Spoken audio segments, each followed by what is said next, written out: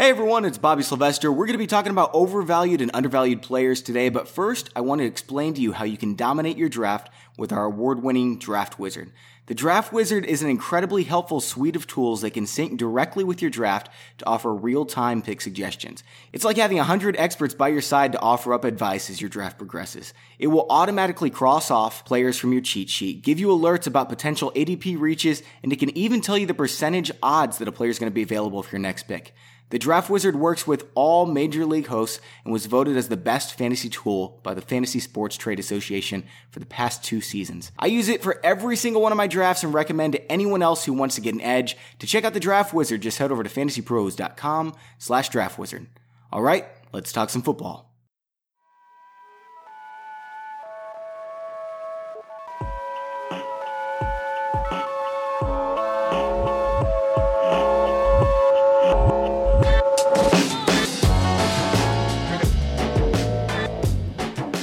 Welcome back to the Fantasy Pros Football Podcast. I'm Bobby Sylvester, as always, with Mike Tagliere.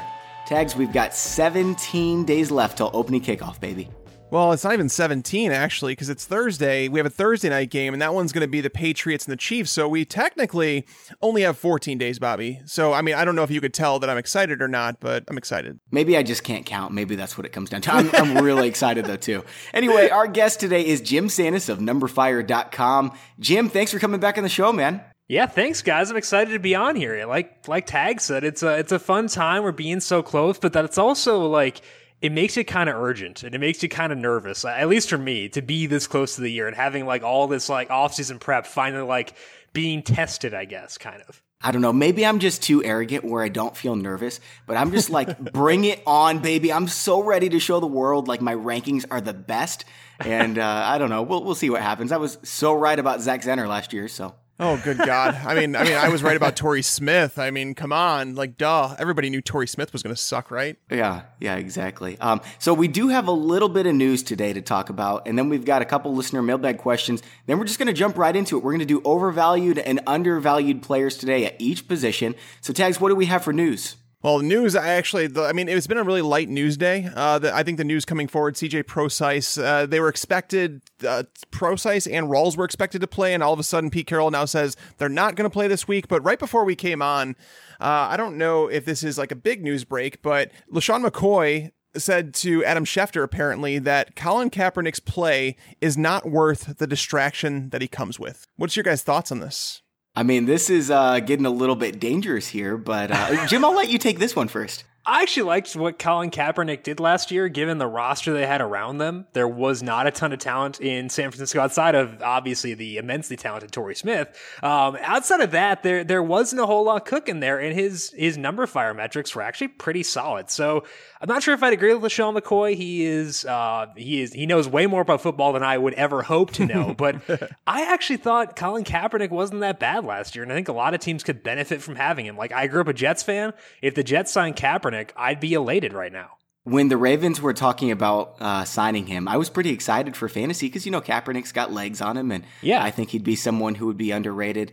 I'm not necessarily going to get into the politics of it. I mean, I think if you alienate 40% of a fan base, or maybe it's just 20%, I have no idea, that's not especially good. I don't think he's being blacklisted or anything, but, I think the business minds in the NFL look at that and say, I don't know. Yeah, no, for sure. And for me, it comes down to the play on the field, right? And as Jim said, he was solid last year in what they asked him to do. Granted, he had a few really bad performances as well. One in particular was against the Bears. I happened to be back in Chicago visiting that weekend, and I remember watching that game at a bar with a bunch of friends, and it was like the worst game I'd ever seen. And the thing is, like, even if you go back to 2015 when he had Anquan Bolden at his disposal, there were passes that Colin Kaepernick would miss that any pretty much NFL quarterback could make. Here's the thing. A lot of people are out there saying, why did this guy have a job? Why does Chad Henne have a job? Why does Blake Bortles have a job and Colin Kaepernick doesn't? I'll tell you why. Those guys are under contract. Colin Kaepernick, by the way, could have had a job had he wanted one. He was under contract with the 49ers. I want to say it was for $12 million this year. He opted out of his contract because he thought he was going to get more in the open market. That turns out that's a mistake. So for people saying that he's being blacklisted and all that, it's not really fair because he's a guy that chose not to have that job. With that being said, the reason he's not being signed to this point is because he's just too much money. He's not going to accept backup money in terms of like, I want to say that once free agency started, his agent, like something leaked that they were looking in between, right around $14 million range. And I don't think that was, out of anybody's range because, Mike Glennon got that money.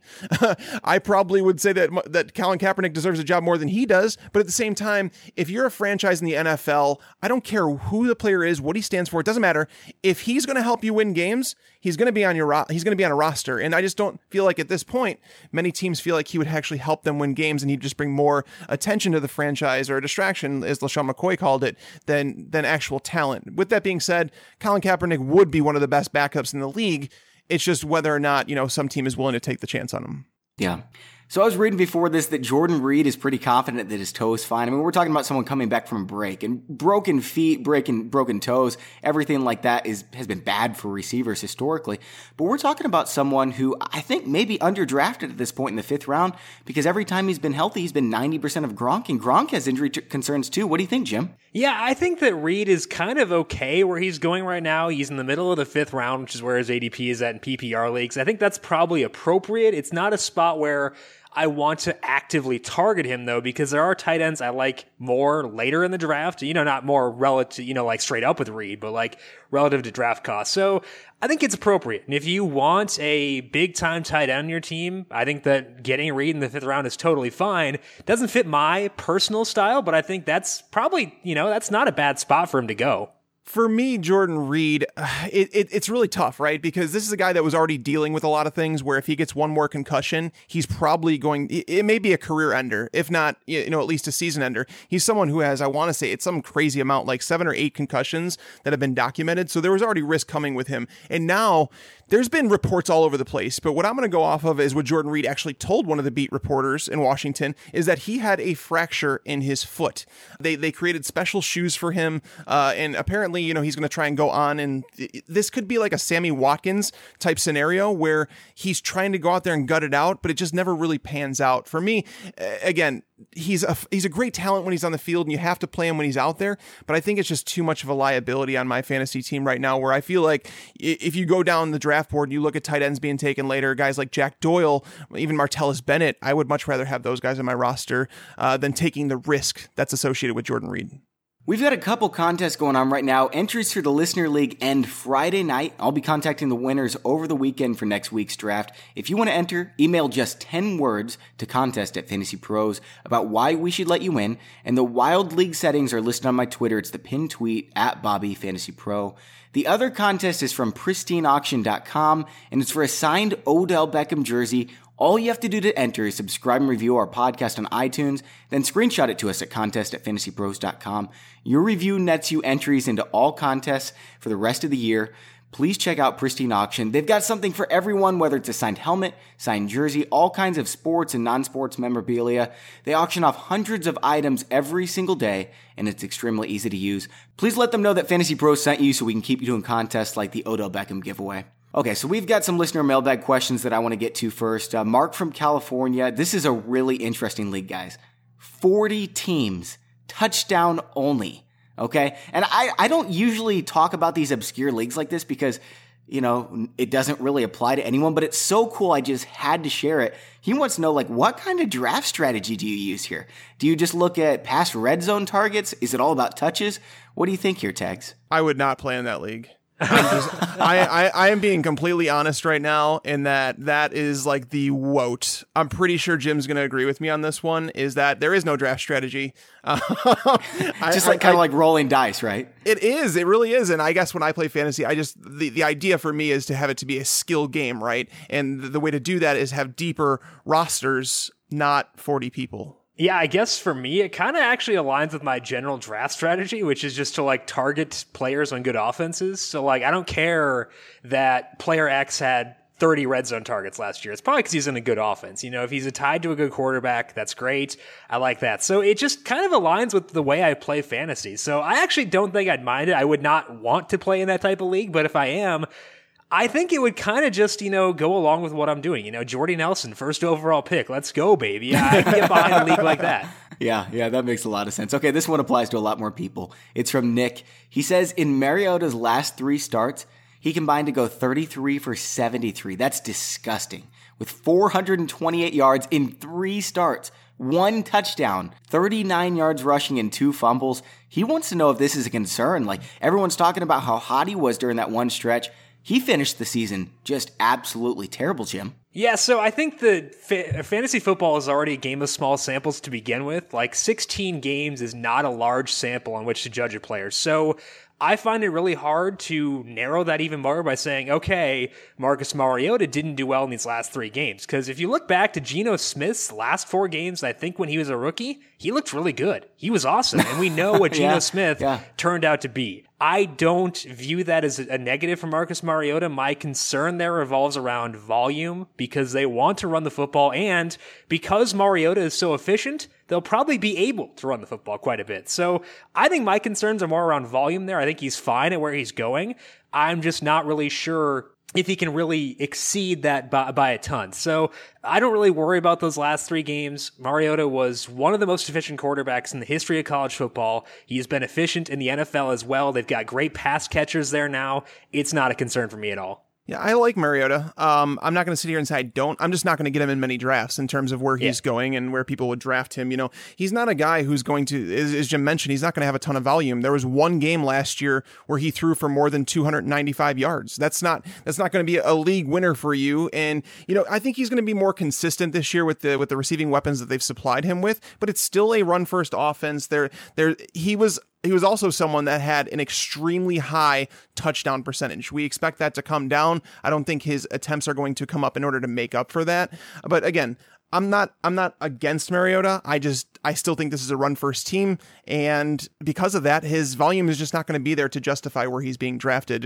He's being taken in that, you know, anywhere from 8 to 10 quarterback range. And I actually don't own many quarterbacks in that range at all. It's either I'm going to take one of the top 5 quarterbacks on my board, or I'm going to wait and snag Andy Dalton later.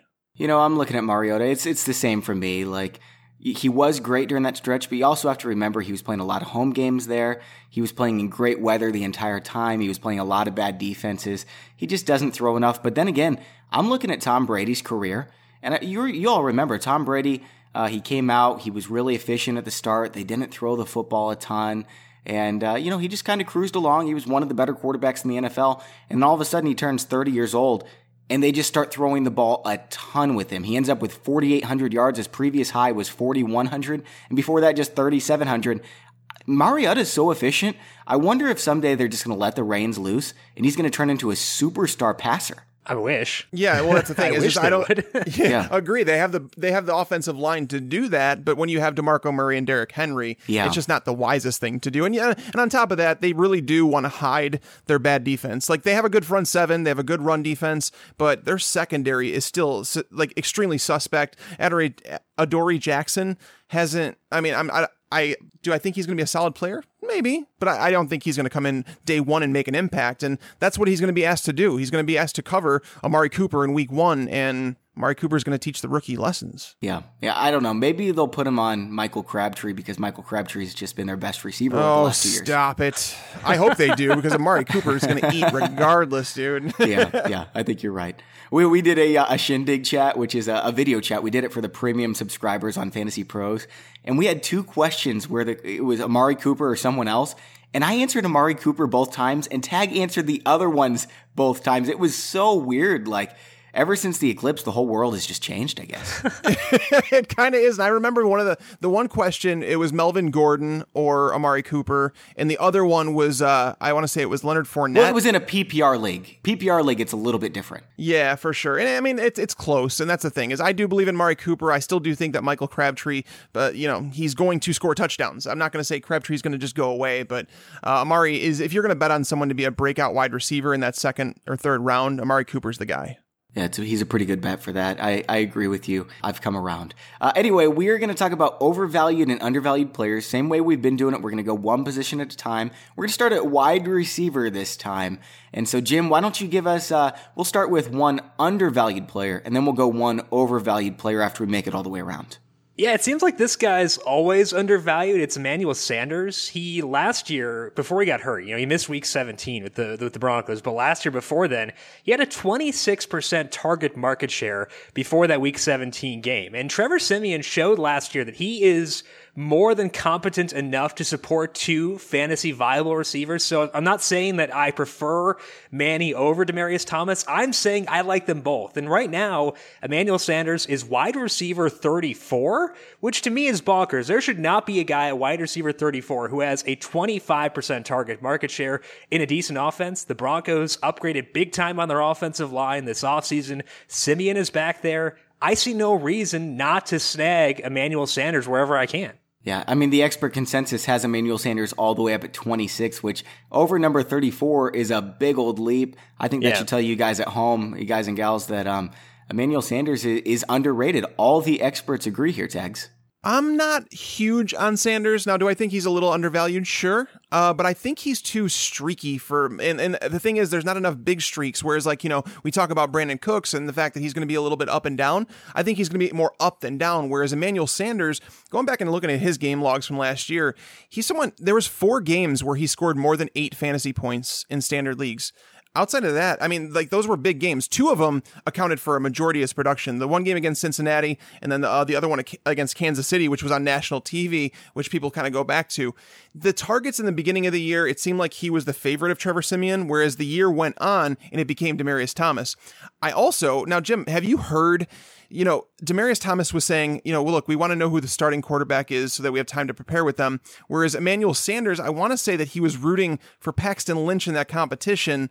Does that do anything for you? Do you think that, that I'm not saying that players will play favorites, but at the same time, if you're a quarterback, you kind of distribute the ball. So, I mean, what would you take away from that? I mean, based on what we saw from Simeon last year, I would assume it won't be an issue. I mean, Emmanuel Sanders had at least 10 targets in, I think it's 6 games out of the 15 that he played, which is kind of a huge number. He had 13 in 2 of those. He had 14 in week 14. So he was still a presence there, even when, DT did get more targets towards the end of the year. They were still feeding Manny. So I think that Trevor Siemian, based on what we saw last year, is a guy who is going to throw it to his best players, which is probably what you should do. And so I don't want to change my thought process around that based on what Emmanuel Sanders may or may not have said. So for me, it's not really an issue. I think that, even if he does see a slight downtick in targets, he's still going as wide receiver 34, which to me is just beyond undervaluing what he can do. So it doesn't really bother me too much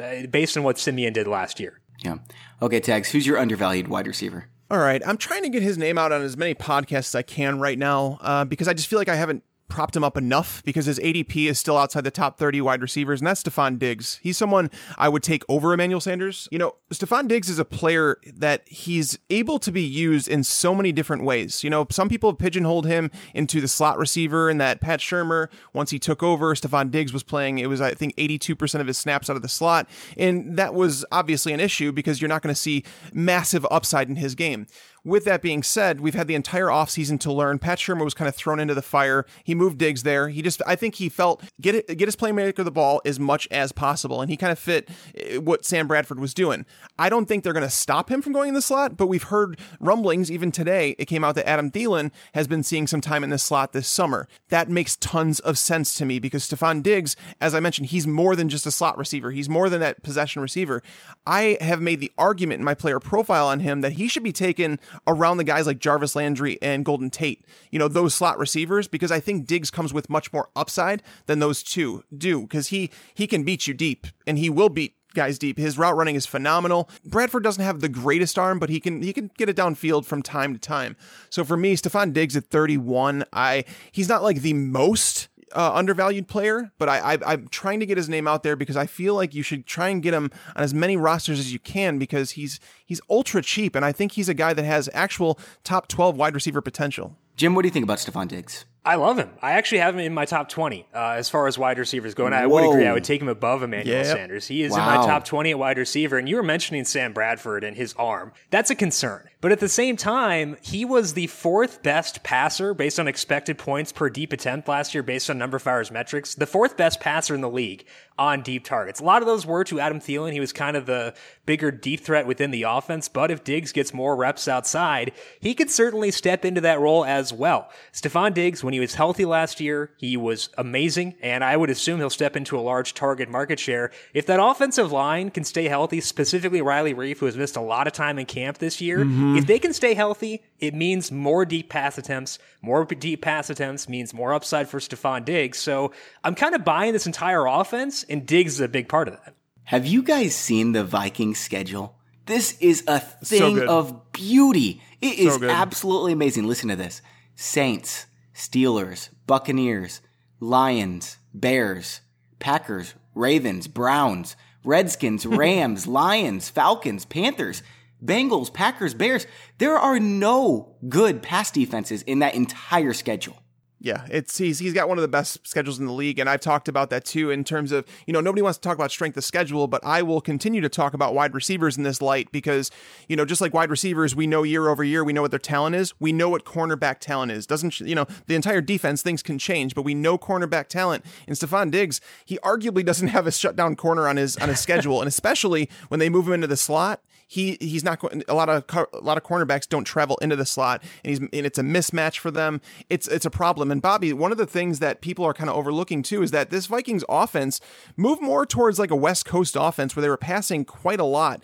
Over the final 11 games, Sam Bradford hit 40 or more attempts. I want to say it was 6 or 7 times. So Dalvin Cook arriving there should lighten up the load on their wide receivers. Cordarrelle Patterson left. He had 70-some targets last year. Adam Thielen, I don't think anybody thinks that Adam Thielen is going to be a world beater or anything like that. So for me, Stephon Diggs is a guy that should be on plenty of your fantasy rosters. Diggs is quite athletic, and I'll admit I've been pretty low on him this entire preseason just because the consistency wasn't there. But, Tags, your consistency article really changed my mind quite a bit. No wide receiver is especially consistent, and Diggs was playing through injuries for most of the season. I think at some point during the season, everyone's going to say, wow, this Stephon Diggs, he is a breakout receiver because this schedule is so easy. And also, he's just such an extreme athlete. Playing out of the slot is a huge advantage. Keep in mind, Sam Bradford has never, until this year, had the same offensive coordinator 2 years in a row. Well, welcome to the club, Bobby. It's good to have you aboard the Stephon Diggs train. And Jim, I love the fact that you said he's a top 20 wide receiver for you. That's bold, and I love it. Yeah, I mean, he's pretty easily there, too. Like, I don't even fret about that too much. I'm very happy with having him there. So who do you have him above? Like Golden Tate, I'm assuming, Tyreek Hill? Do you have him above like Alshon Jeffrey and Allen Robinson? He is 2 slots behind Alshon. He's ahead of Terrell Pryor. He's ahead of Keenan Allen. He is ahead of Devontae Adams. Okay. I'm trying to find guys who are by him in ADP. He's ahead of Willie Snead. He's not. He's ahead of Martavis Bryant. It's just a lot of random guys. He's my 17th guy on the board right now, if that gives you any gauge. I mean, that's about the ceiling. I could see him doing better than that, but I could see him being above each of those guys. I don't have him that high. I've got him all the way at 25, which is higher than his ADP, but I think you guys are I think that's like the trend. The trend here is that we all have him above his ADP, which is kind of like the definition here for undervalued. So I'm totally on board with the Stephon Diggs hype. Yeah, for sure. And if Jim, just because you have him at 17, it doesn't mean you need to draft him there. That's the luxury. No. Exactly. Absolutely not. And that's the thing. That's why I wanted to make that point, is just because you have him there doesn't mean you need to draft him there. It's just know your league mates, know their perception on Diggs. And if you have, I'm willing to reach a round early on players. It's very rare that you'll catch me going 2 rounds early on a player. I think that's for later in the draft when ADP varies so much. But guys like Diggs, I think if you reach a round, you'll end up with him more often than you won't. I think you can make the case, though. I mean, I'm pretty sure that we can all be in agreement here in that once you get outside like the top 12 wide receivers, you could make a case for the next 20 guys to finish like right outside that territory. And I think Diggs is atop that list. And Bobby, even if Diggs plays exactly the way he did last year, he finished as the number 14 PPR wide receiver on a point per game basis. And that was while being hurt for a large chunk of the season. That's a great point. Yes. That's a good call, guys. So my undervalued player is Larry Fitzgerald. He led the league in receptions last year, and he's being drafted as like the number 28 wide receiver. That's just crazy to me. 2 straight years with 100+ receptions. I know David Johnson is going to get a lot of work. I know that John Brown's coming back. I know they've got J.J. Nelson who emerged. But we're talking about someone who's a generational wide receiver. I know he's really old, but he just keeps getting it done. It's hard to argue with this one, man. It's just Larry Fitzgerald's the type of guy where I have no issue with you drafting him, but trade him before the second half of the season. You know, we've seen it over the last 2 years where his numbers have trended down as the season's gone on. So if you draft Fitz, you know, as your wide receiver 2, look to trade him after maybe the first 6 weeks of the season, get max value, and then not have to deal with those headaches of an aging wide receiver, you know, as he's fading. But Jim, what's your take on Fitz?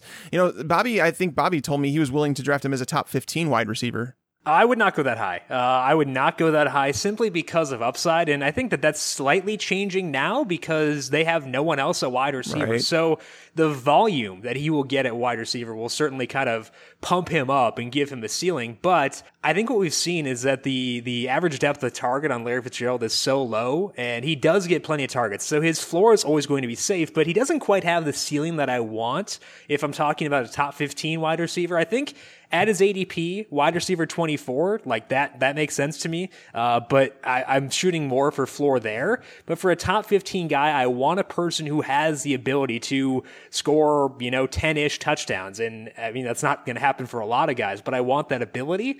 I'm not quite sure that Fitz has it. So yes, undervalued for me, but no, I wouldn't quite go top 15. Yeah, Fitzgerald was number 17 wide receiver last year. I don't have him in my top 15. He's really close to that. But yeah, I might need to bump him down just a little bit because I don't see him doing much better than he did last year. I just think he's an extremely safe play. So I love Larry Fitzgerald this year. Now, what about overvalued wide receivers, Jim? Yeah, I like Terrell Pryor as a player, and I like him a lot this year. I just think that his draft cost has gotten a bit too high for my tastes. If we're looking right now, he's at wide receiver 13 in PPR.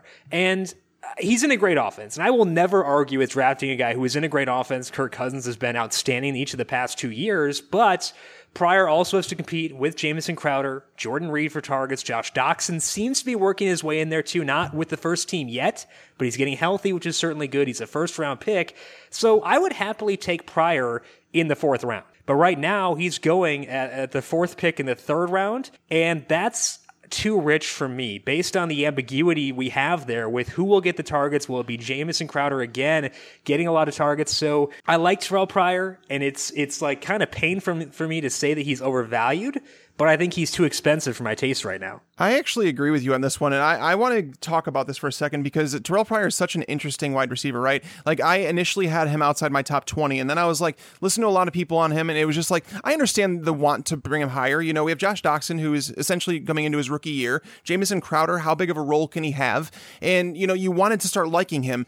But the thing is, I actually took a look at, and this is an article that's going to be coming out soon. I went through NFL has this thing, it's called Next Gen Stats. And what it is, they have these chips in players' shoulder pads, and they're able to track where the player is, how many yards of separation they have. And, it's for every position. I kind of go through this.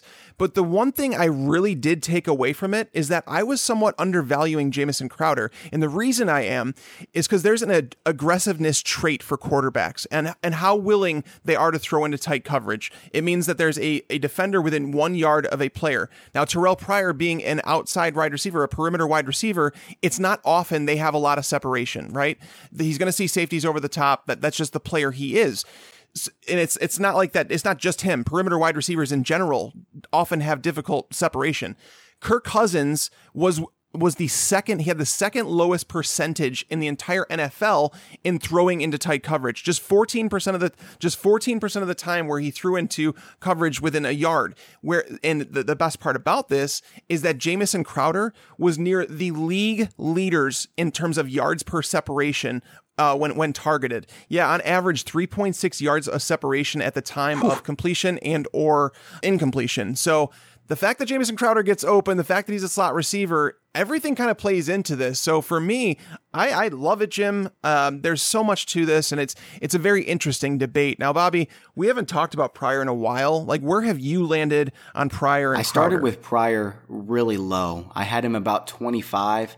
I watched a tape on Terrell Pryor that somebody shared on one of my Reddit AMAs, and I was watching his film. And this is, it's just an extreme athlete. He finds a way to get open. I understand there's not separation. But Kirk Cousins, maybe the reason that he hasn't thrown it into coverage is because the guys that he's throwing to are like 5'8", like Jamison Crowder. We're talking about someone who could be a professional basketball player, probably. Terrell Pryor is an extreme athlete. He's got a huge body, and when he gets that body in front of people, there's no way a defensive back is getting around him. I just think it's a different asset for Kirk Cousins, so I've bumped him up. I still don't have him all the way up at ADP number 14. That's way too high for me, but I'm coming around on Pryor quite a bit. I just think he's such a great talent. He's the best player that Kirk Cousins has to pass to. Yeah, I mean, that's the thing. And another stat, though, Bobby, and I know you know this one, is that when I did some research in terms of what Deshaun Jackson, the effect that he has on offenses, every single quarterback without Deshaun Jackson that he's played with has declined in terms of yards per attempt. So you should see something similar with Kirk Cousins this offseason now that Deshaun Jackson is gone.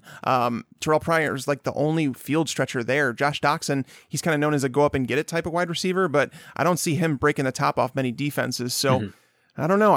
We need to see Pryor a lot more efficient than he was last year. I can say that.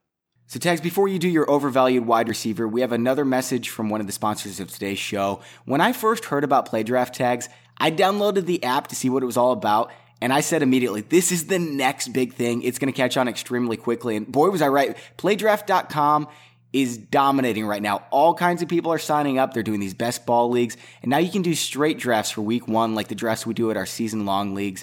There's nothing better than best ball. If you haven't tried it already, try it out, sign up, and deposit. And we've got a promo code for you. Playdraft.com/fantasypros gets you a free entry into one of these best ball leagues. And PlayDraft has made it so you can even receive notifications when Tags and I set up a draft so you can compete against us. Again, that's playdraft.com/fantasypros.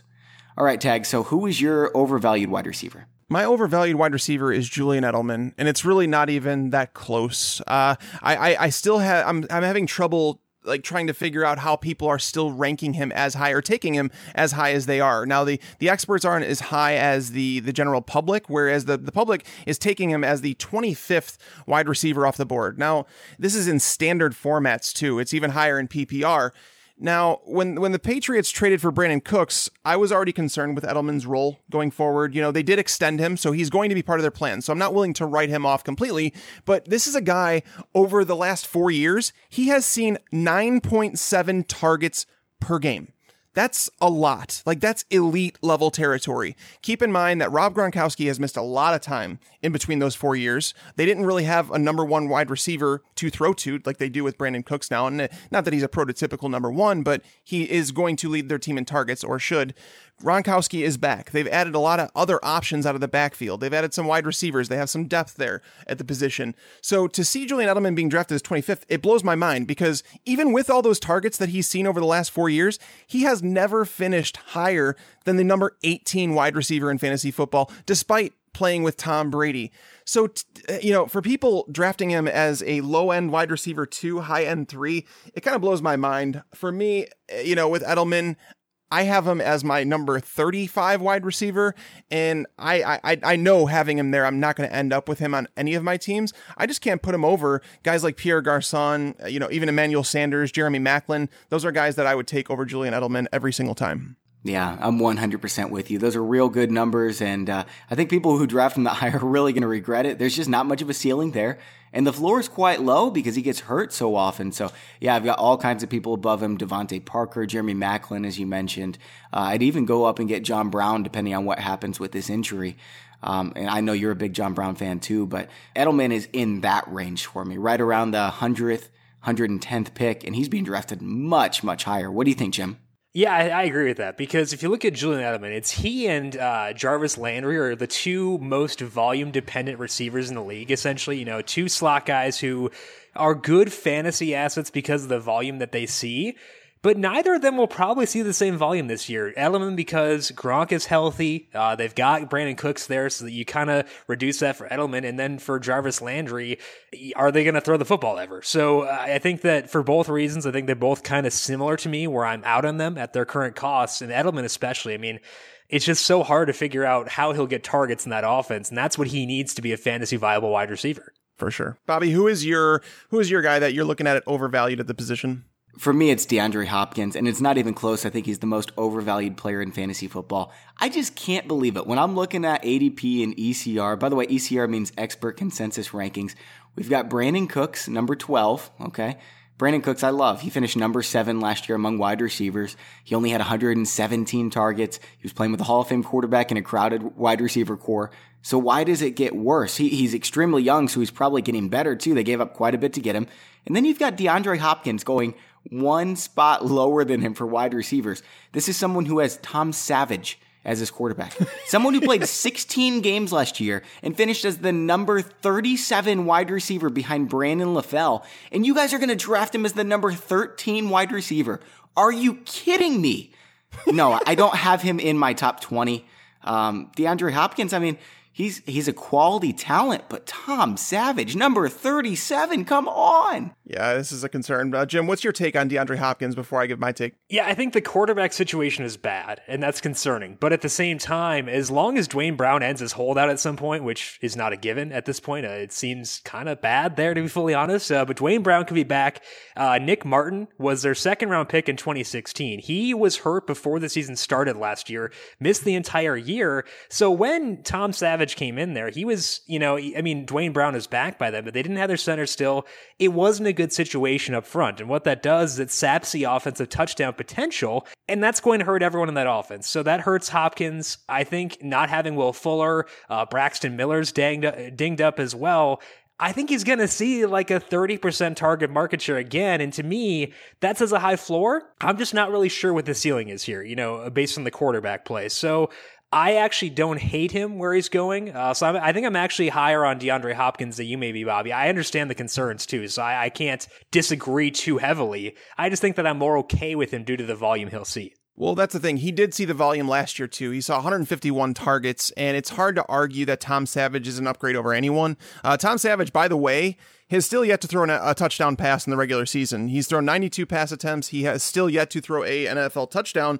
So to see him walking in as a starter, it's a concern, right? I do think that the volume is going to continue to be there for Hopkins. We just got word today that Jalen Strong, the guy who was supposed to start week 1, while Will Fuller is on the bench, that Jalen Strong is suspended for the first week for some substance abuse thing. I don't know what it was. I just caught it right before the show. But DeAndre Hopkins is a guy that I'm not drafting on any of my teams because of all the concerns that come with him. Not only Tom Savage, but let's pretend that Deshaun Watson takes over as quarterback. Rich Rebar, we've had Rich on the show before. He did an article on how rookie quarterbacks affect pass catchers. In short, since 2001, we're talking over, this is like 16, 17 years, there have been just 5 top 12 wide receivers who were tied to rookie quarterbacks. So you're telling me that the guy who finished as the number 37 wide receiver last year, who's going to start the season with Tom Savage and maybe go to Deshaun Watson, a rookie quarterback, is going to finish around the number 13 wide receiver where he's being taken? No. I mean, if he falls around, that area with the guys like Sammy Watkins, Alshon Jeffrey, Martavis Bryant, yeah, I could see the case there because there's questions about a lot of those guys. But taking him over guys like Devontae Adams, who's tied to Aaron Rodgers, taking him over Brandon Cooks, no. All right, guys, let's move over to running backs. And Jim, you get to go first here. For Undervalued, it's Rex Burkhead for me. Mike Gillislee did return to practice this week, so that's a positive. And Burkhead has missed a few practices too. But I think that my thought process with the Patriots right now is I just want the lowest hanging fruit in this offense. And right now, that's Rex Burkhead. He's going in the 11th round, at the back end of the 11th round, actually. And it could wind up being a committee, but I'm kind of like, whatever. I just want to take stabs at this offense. Burkhead going in the 11th. It's an added bonus, too, that he was using the passing game in the preseason, too. So in the 11th, I love Burkhead. I love Darren Sproles, too. So I think that round is just a great round for running backs. But Burkhead is my guy because the upside there could be pretty spicy. Rex Burkhead is a guy that's going to contribute on some special teams. When the Patriots signed him, it was very interesting because Blunt was gone and they didn't really have that 1-2 down back. When they went out and got Mike Gillislee, it kind of closed that dream. I know it didn't for Evan Silva. Evan is still all over him. But at the same time, for me, Burkhead is he's a guy, and this is a Patriots offense that is going to be difficult to project every week, and let alone he a lot of the things that he does are similar to maybe someone like Deion Lewis, who's been on the team. I think James White is a better receiving option than anybody else on that team. Gillislee is obviously the best runner. Everything that we're basing Burkhead off of, for the people that are Burkhead supporters, they're basing it off a Week 17 game against the Baltimore Ravens, who were out of the playoff race, who were not playing a bunch of starters. And, I'm not saying Burkhead's not a solid running back. I'm just saying that for what the Patriots paid for him, I'm not too interested. I guess I'd rather at that point pick someone that's part of a high scoring offense. The Patriots obviously are, but one that would be more predictable on a week to week basis. Like, someone like, let's say Jamal Williams from Green Bay. I'd rather take him than someone like Rex Burkhead. I guess my perspective on Rex Burkhead is the counter to that would be that he is just a guy, but he's just a guy who was the second most efficient runner in all of football last year based on success rate, which is a numberFire stat. He was second behind Mike Gillislee. So I will put that out there. So they were the top two guys. But Burkhead, I think, was brought in for a reason. And that's why I think that just with the cost being so low and Gillislee missing this much time, to me, it's kind of a no-lose proposition, I guess. That's kind of why I wind up on him quite often. So basically you're saying Bill Belichick is just like stalking your stats. Yeah, totally. No, we obviously Bill Belichick at hotmail.com is within our databases and, just pilfering all the stats. So we see you, Coach. I really do like Mike Gillislee, but it is Bill Belichick. I don't think that Burkhead is going to start. I don't think he's going to start once this entire season, but there's definitely a chance. And it's a chance in a great offense. Stephen Ridley used to not even be a guy, and then he turned into a top 12 running back overnight. I could see Rex Burkhead doing that. So I like his ADP right now. There's other guys I like more in that range. I'm drafting James Conner ahead of him. You mentioned Jamal Williams. Tags, I like him more. But yeah, I dig the pick. Tags, who's your guy? So at running back, if we want to go and look at undervalued guys, I've talked about Carlos Hyde a lot, but I don't want to go too much into him. I feel like I've talked about him before and the reason why he should be drafted much higher than he is. He's taken as the 17th running back off the board. I mean, guys, seriously, stop. Like move him up your rankings. Like he's good, very good at football.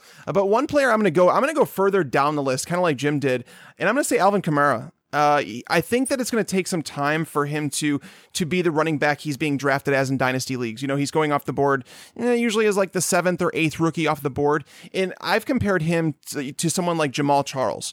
His speed doesn't necessarily show up in a 40-yard dash, but once he gets up and he gets going, it's almost like instantaneous, right? You just all of a sudden you just start seeing him move really fast. We saw it when he broke his long run in the preseason last week. But think about this for a second. He's being taken as the 69th running back off the board. Just last year, Travaris Cadet finished as the number 61 running back. Now, I'm not saying that you want to draft someone who's finishing as the RB61, but Kamara is obviously an upgrade over Cadet. They've obviously used him in the preseason. They're going to use him as a wide receiver. They lost Brandon Cooks.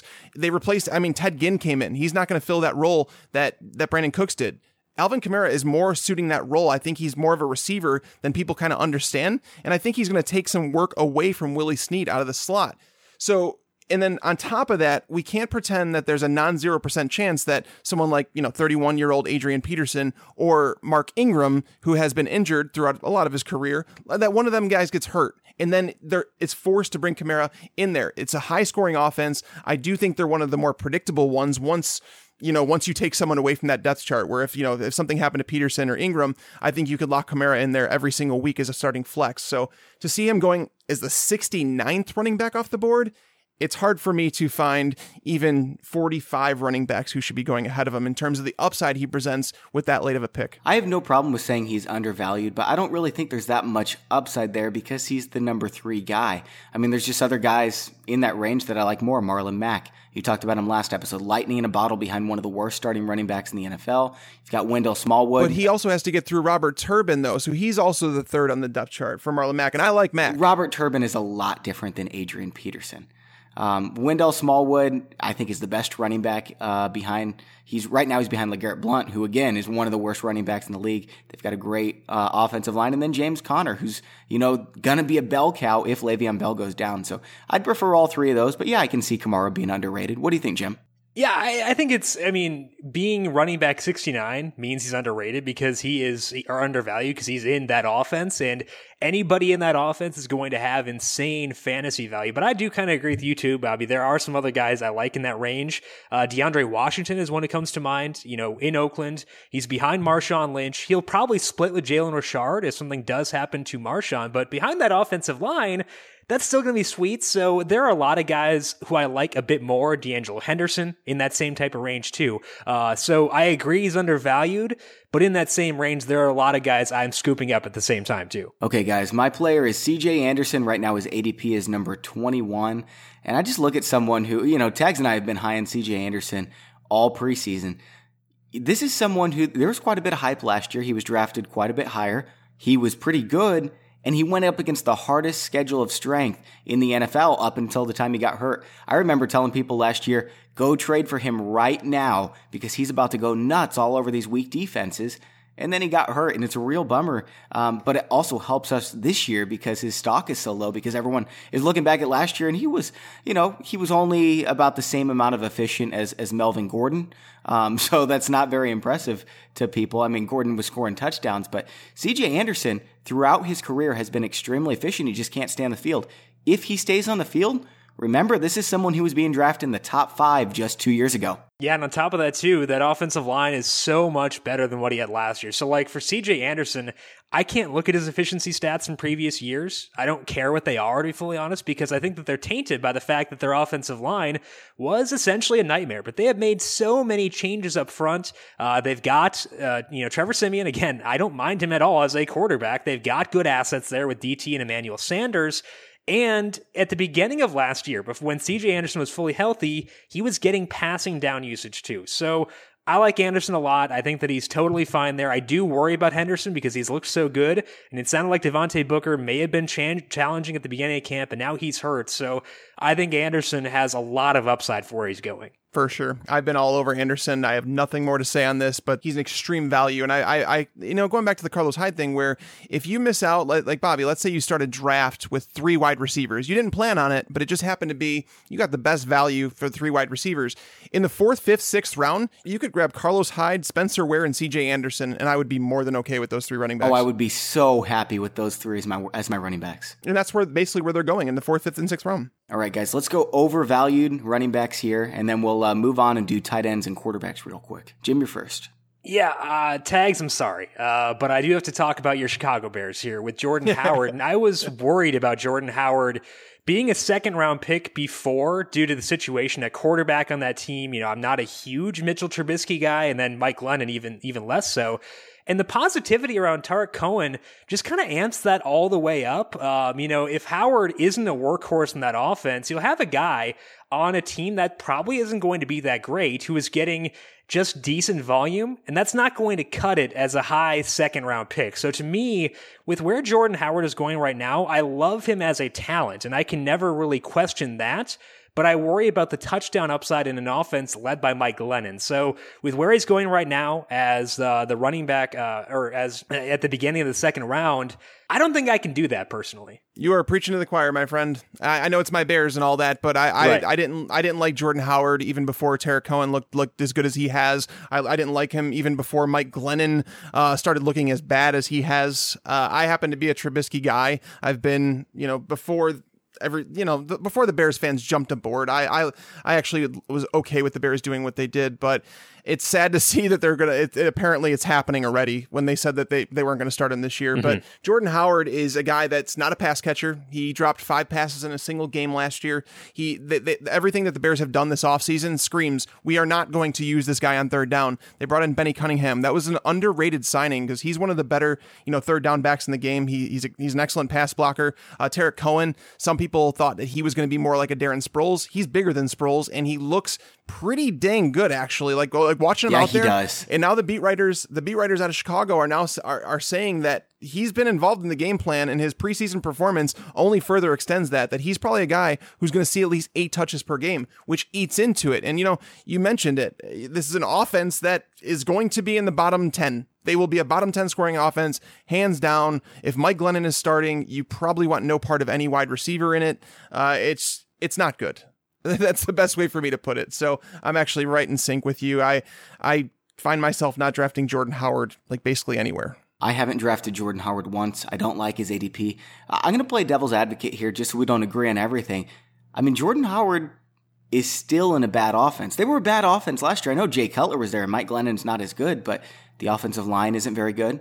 The wide receivers weren't very good last year. They get Kevin White back at least, and I know not everyone's excited about Kevin White, but he's a lot better than, who was it they were starting? Marquise Wilson? Marcus Wilson, yeah. Marcus Wilson? Yeah. The Jets cut him, which if that tells you anything, yeah.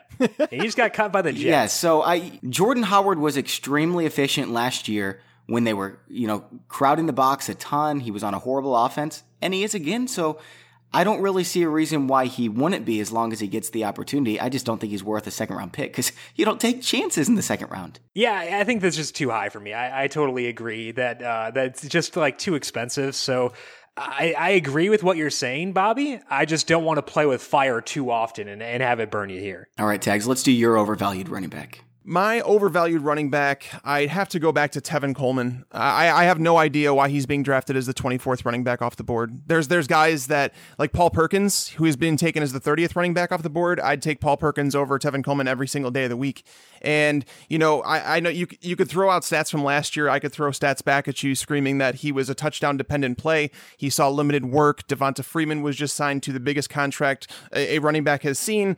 This offseason, he's now the highest-paid running back. The Falcons felt the need to keep him in the role he was in. As the year went on, they started using Devonta Freeman more and more around the goal line, whereas Tevin Coleman relies on that big play. And the fact that Kyle Shanahan has left is going to further move Tevin Coleman down the board for me. They're not going to be running the ball. They're not going to score 28 touchdowns between the two of them or whatever it was last year.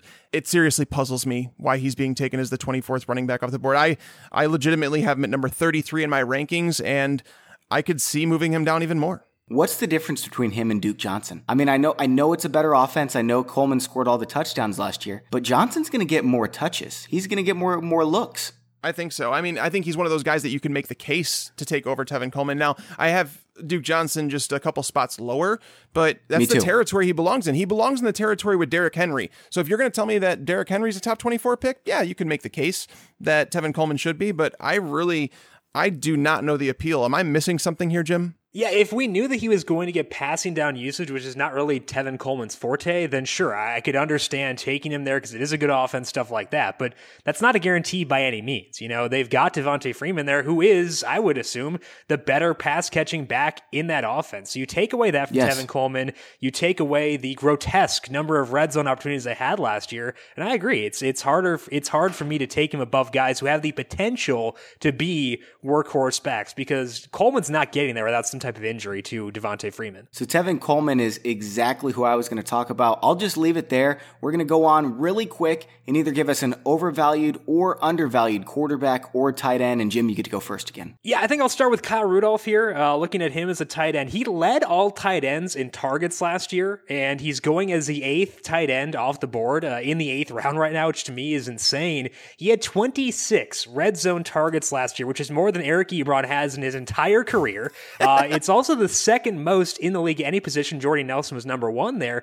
He has good competition for targets, but that was there last year too. Stephon Diggs was there. Adam Thielen was there. I like Diggs too. Now you bring in Dalvin Cook, but at the same time, I just love everything I saw with Rudolph, and to have him go in the 8th round, I think that's insane, and I will take him there. I don't draft tight ends always in the 8th round. Like sometimes I'll wait for my guy Austin Hooper or something like that, or Jared Cook super late, but if I can get Rudolph in the 8th, sure, I'll take it. Why not? Yeah, I find myself a lot of times questioning between Martellus Bennett or Kyle Rudolph. I think that they're hand in hand for me, and I've kind of split them out on my best ball teams where I take some. I like the fact that Martellus Bennett is tied to Aaron Rodgers and that the Packers don't they don't sign free agents. They don't spend money, but they did. So that says something about that. But love Rudolph. I think that, we talked about it with Sam Bradford and Stephon Diggs connection, that short over the middle of the field thing. He's a red zone target. He's a big body. He was a guy that I was waiting on for so many years to finally come out of his shell. And it finally happened last year. And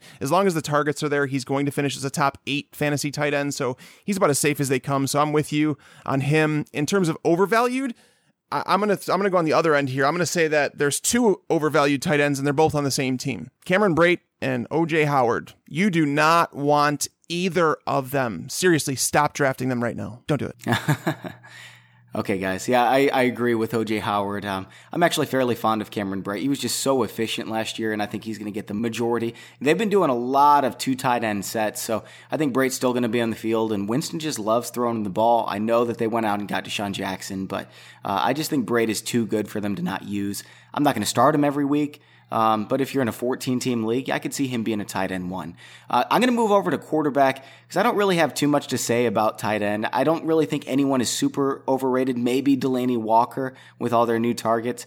There's like 5 guys that I think are underrated. Hunter Henry, Eric Ebron. I've talked about them enough. Let's go on over to quarterback. And my underrated guy, I'm going to say it again. I'm going to beat the drum. Andy Dalton, ADP number 18. Every single year, he is a top 12 quarterback. 2 of the past 4 years, he was better than Tom Brady. ADP number 18. He'll be my starting quarterback 1 in virtually every single league at that price. Yep, we talked about him. We beat the drum on him over and over, and I am more than okay going into your season with Andy Dalton as your number 1 quarterback. We've seen him do it before. Now he's got awesome weapons. Why not? Fire away, I say. Mm-hmm. And that's the thing. The offensive line, and so there's going to be a lot of people out there that say, Mike, what about the offensive line? Because I've gotten that before. And here's my answer to you. He has answers at every single level of the field. He has the guys like Joe Mixon and Gio Bernard who can catch the dump-off passes. He has the guys over the middle like the Tyler Eifert that can box out someone. He has a field stretcher in John Ross. He has AJ Green who could do everything a wide receiver that you would want him to do. So he has answers at every single level. I want to say he was number 2 in the NFL in sacks last year. So he's not, it's not like he hasn't been pressured before. There's just, you're getting a discount because of those offensive linemen. Take it and be happy. All right, Tags, why don't you give us one more name and then we'll let Jim finish us off with one final name. I will say an overvalued quarterback is Derek Carr. He's going as the 7th quarterback off the board. I just don't see it. And I feel like, and I'm going to make a comparison here to Matt Ryan. Before 2016, when Matt Ryan turned into the MVP that he was, he had a phenomenal season, and I'm not saying that's the Derek Carr we're going to see. I'm talking about the Matt Ryan we had before that, where he was ascending every single year, but he was right around that 28 to 30 touchdown mark for a long time. I think that's exactly where Derek Carr is going to settle in. They love to run the ball on the goal line, bringing Marshawn Lynch. It screams, we want to run the ball on the goal line. They went out and signed Jared Cook, who's not very good at football, but it's just, this is an offense that is not designed for him to throw 40 touchdowns like the guys that you're drafting him in front of. Like, I would take Ben Roethlisberger over Derek Carr every single day of the week, and Roethlisberger is going as the 13th quarterback, whereas Derek Carr is going as the 7th.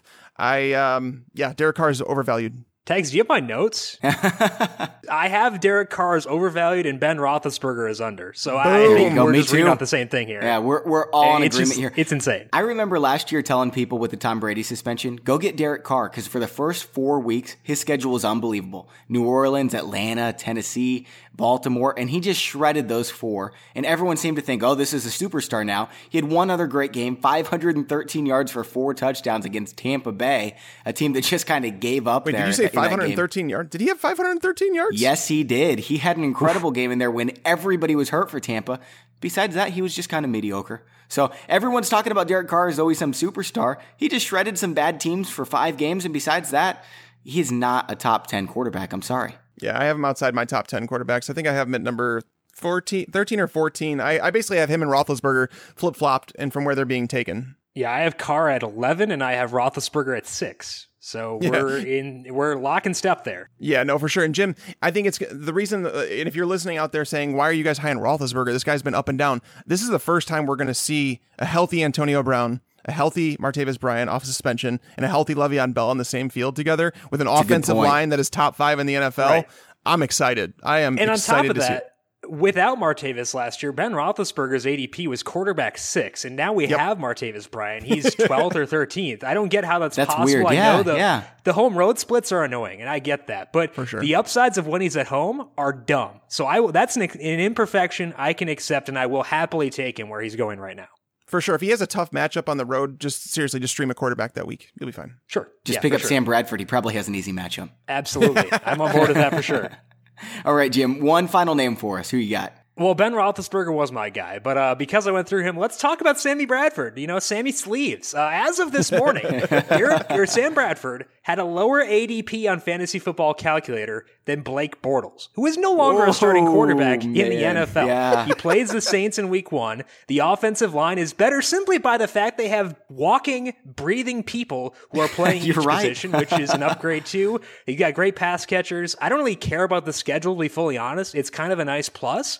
But what he did last year was great. If they push the ball downfield more, which I think they can, he will easily surpass, his ADP, which is as a quarterback in the 20s right now. Hey, Jim, can we just make this a thing right now and just say that we were the first ones to say it? Vikings onslaught in week 1. You go Sam Bradford, Stephon Diggs, Kyle Rudolph in the same lineup against the Saints.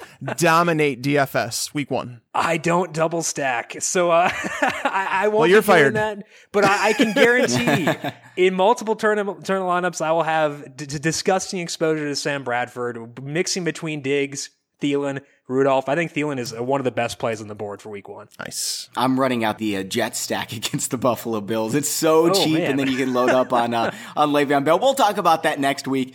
Yeah, Josh McCown is stupid cheap, and all their wide receivers are too. He's got to get at least 200 yards. He'll hit value if he does that. So Bobby, don't. Oh, God, no. You're ending the show on saying Josh McCown? No! Please, stop it. Jet stack, baby. Okay, that's all we have for the show. We'll be back on that next week. Jim, we really appreciate you coming on. Yeah, thanks, guys. I appreciate it, and good luck with your upcoming drafts. Thank you. You too. And for those of you listening at home, we've got 3 more shows coming up next week. We've got some big names coming on, so make sure to tune in for those. Subscribe and review us on iTunes.